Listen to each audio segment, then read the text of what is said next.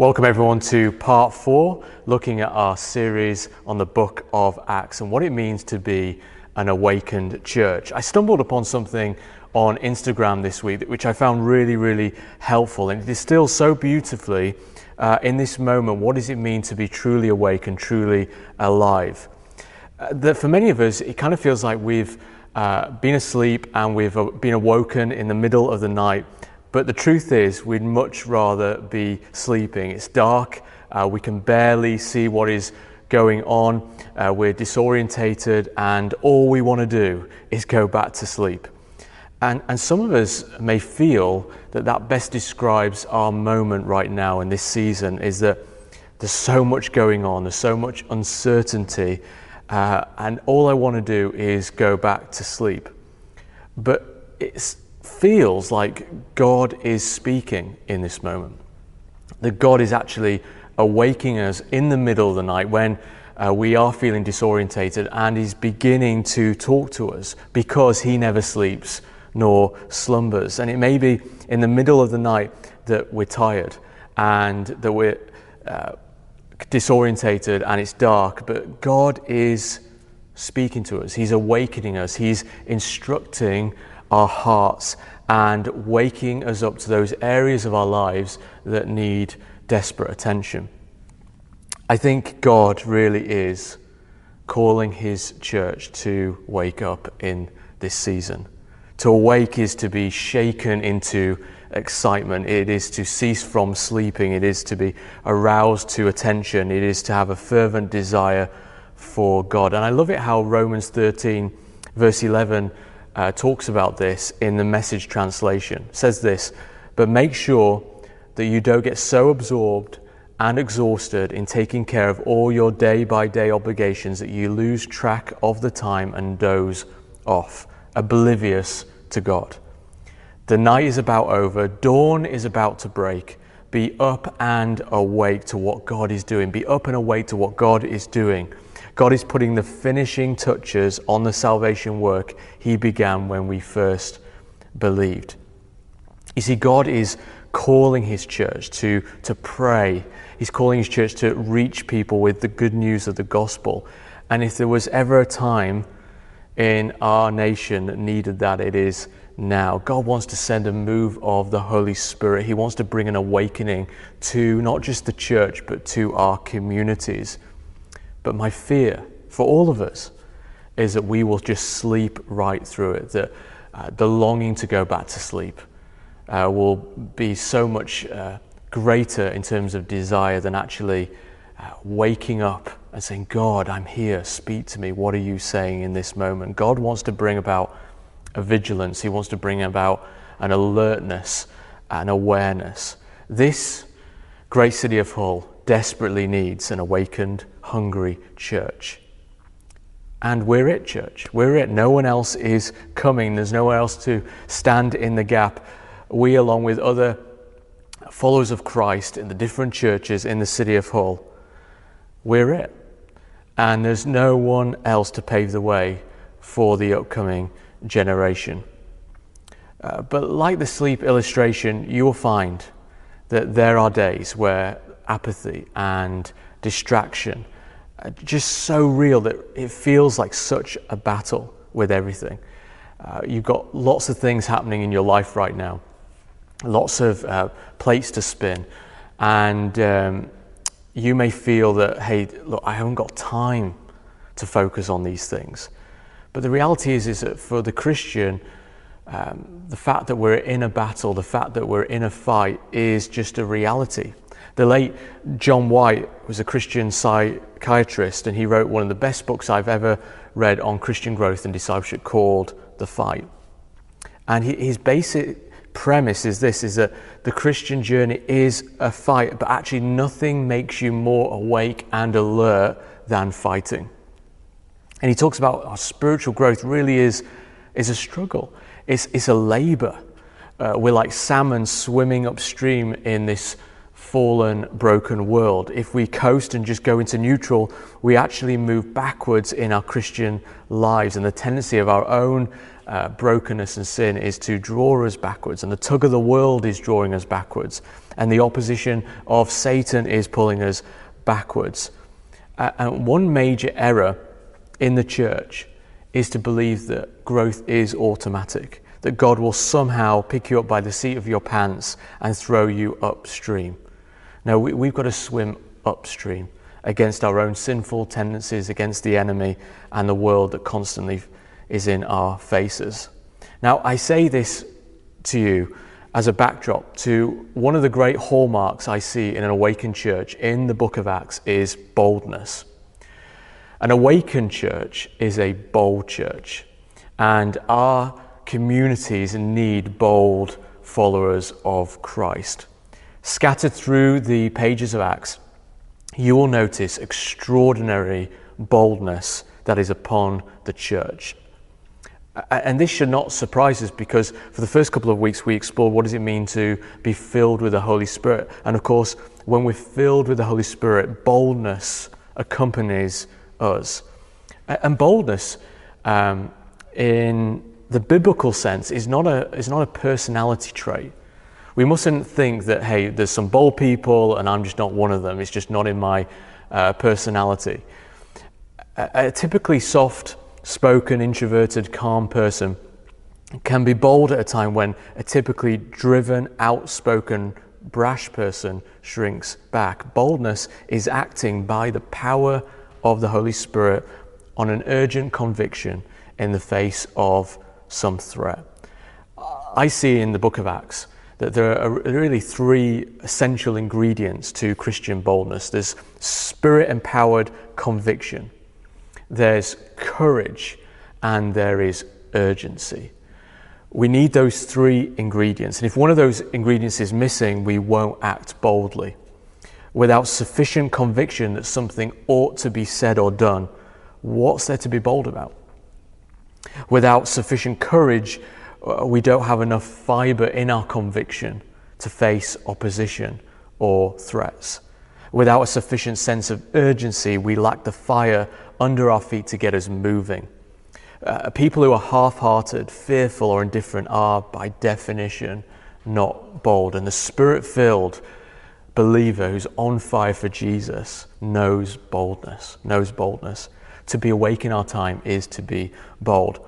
Now, the main actors of the early church all had these ingredients, and so must we. They had conviction, they had courage, and they had urgency. Peter and John, once frozen with fear, filled with the Holy Spirit, and they went out preaching the gospel for everyone to hear. It says for everyone to hear. They just did it. This soon got them arrested, which was the very thing that terrified them before, and their boldness astonished the Jewish authorities, who then recognized that they had been with Jesus. Acts chapter 4, verse 13. Bold people have been with Jesus. What a witness. And so the question for you and the question for myself is, do people in our world, in our community, the people who we do life with, do they know that we have been with Jesus? For one of the hallmarks of that will be a boldness. Our theology, which is so important, must be matched by our proximity to Jesus, that we be spending time with him. The early Christians knew this boldness. Post-Pentecost, they didn't always feel bold. In fact, in Acts chapter 4, when the disciples came back, as I've just mentioned, from the astonished authorities, they told the church of the threats that they had received. Everyone understood the implication: persecution and possible execution. Now, did they flee back into hiding? No. They prayed for boldness. Verse 29, and now, Lord, look upon their threats and grant to your servants to continue to speak your word with all boldness. And when they had prayed, the place in which they were gathered was shaken, and they were all filled with this Holy Spirit and continued to speak the word of God with boldness. In answer to prayer, fear melted away, and they received a fresh filling of the Holy Spirit and renewed boldness to keep speaking the gospel. They never prayed, which is really interesting to me. They never prayed for a change of circumstances. And neither should we. Many of us are maybe blaming the uncertainty of the circumstances we face currently in this moment. But actually, I think what God is calling us to do is actually, hey, in the midst of the circumstances, let's pray for boldness. Lord, make me bold like never before. I don't want to shrink back. I recognize the urgency of the hour. I recognize I've got a conviction deep within me, and to have the courage to step out. The council had threatened them and banned them. The people in the Sanhedrin were telling them to be quiet, but they prayed for boldness. Boldness is not constant or to be taken for granted. We must keep praying for it. It's not an option for us, but it's also not a given. And we should not think that every time boldness is required, we will feel some kind of heroic swell of confidence. God often gives us that spirit-empowered boldness when, in spite of feeling fear, we step out in faith that the Spirit will provide the measure of boldness that we need in that very moment. So if we look just through the pages of Acts and the journey of the early church, there are great instances of boldness in moments where they're tempted by fear. In Antioch, Pisidia, Paul and Barnabas spoke out boldly when the Jews publicly hated them, chapter 13. In Iconium, they were also opposed, so they remained for a long time speaking boldly for the Lord, chapter 14. In Ephesus, Apollos spoke boldly in the synagogue, chapter 18. Again, in Ephesus, Paul taught in the synagogue, and for 3 months he spoke boldly, reasoning and persuading them about the kingdom of God, Acts 19. In Caesarea, when Paul was in prison, he spoke boldly to King Agrippa, Acts 26. One of the great hallmarks of the early church was boldness despite pressure and persecution. The last thing we know about Paul is that while under house arrest in Rome, he went on proclaiming the kingdom of God and teaching about the Lord Jesus with all boldness and without hindrance, Acts 28.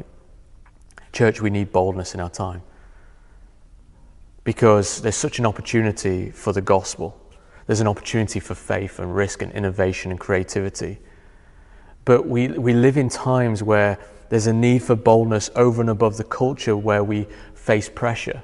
Secularism is on the increase, and the gulf between what is right and godly and which is wrong and ungodly will only increase. We see this in the early church, that the chief actor in Acts 1 and 2 is the Holy Spirit, but the chief actor in really Acts 3 to 6 is Satan, our enemy.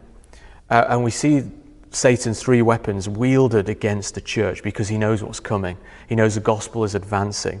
And it's always been the same three things. And if you're experiencing this in your life, know that the enemy is trying to wage war on your mind, on your heart, on your life, to dissuade you and distract you from reaching people with the gospel. So those three things: persecution, moral compromise, exposure to false teaching. Things have not changed. The unseen work of the enemy will always try and shipwreck our faith of a disciple in those three ways. There was, if you like, Satan's counterattack to all what God was doing in the power in the church by the power of the Holy Spirit.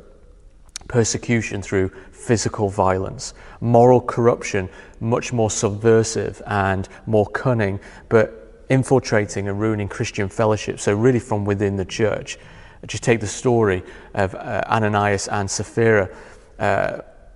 Just as an example, there were these winds of false teaching, which was really all about distraction. So for the apostles, the priorities of prayer and preaching, the temptation is that they would be ignored for the sake of just social administration. Therefore, an untaught church, a church that didn't understand good biblical theology, would be a church that is open to false teaching. That is why no matter how we do new models and innovate new ways to reach people, the vineyard must always be a people who prioritize the word, prioritize good, solid preaching of the word of God, good theology, sound teaching, of worship, of the gospel, of prayer. And this outworks its way into mission and compassion and justice. And we just come back to these 3 ingredients of boldness. Do you recognize the urgency of the hour? Are you awake in the night, or are you just wanting to go back to sleep? I really believe in this time God has given, by His grace, an opportunity for the church to come back to Him, to repent, to return back to Him. Do you recognize the enemies that we face and how we need courage? We're not looking to say, oh, I really wish that wasn't happening, but actually we need courage to be bold and to step out and to step up, not to shrink back. And the conviction that, hey, deep down, I must do this. We must do this. We mustn't quit, but we must do this, and we must be bold for the sake of Christ. This season, no doubt, has brought a choice to the church. There's an urgency. Our lives are fragile. What if something happens to me? What do I want to do with my life? How will I make it count? How will I leave a mark that cannot be erased? There's a conviction, like, okay, actually, what do I truly believe? What do I truly believe in this moment about the world, about justice, about the gospel, about all the things that we're seeing? And then there's a choice. Will we have the courage to walk in the will of God, to walk in the promises of God, to step out and preach the gospel in season and out of season? So just to finish, friends, just a little bit of homework for you. I want to encourage you, and maybe you want to do this personally as a family, is to write a letter to yourself. Write a letter to yourself today of what a bold you, a bold me looks like. What would it mean in my moment to start to walk in a spirit of boldness? Maybe God will start to speak to us about courage or the urgency or our convictions. But what would it really mean for us to be bold?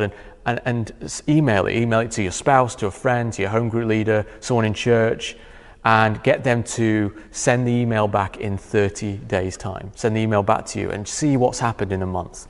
See if you've noticed that maybe it's your place of work or with your neighbours or in the supermarket or in a queue or while we're socially distancing, and hey, have I been bold in this time? And see what's happening over the next month. The reality is, if we don't put these things into practice from really the first few days of when we hear about these things, the reality is that they become diluted and we forget about these things. What would a bold you and a bold me look like? Where are you shrinking back? Where are you, as it were, in fear and hiding? Make the change. Share your faith. Fulfill that call that is on your life. Have a wonderful week. God bless you.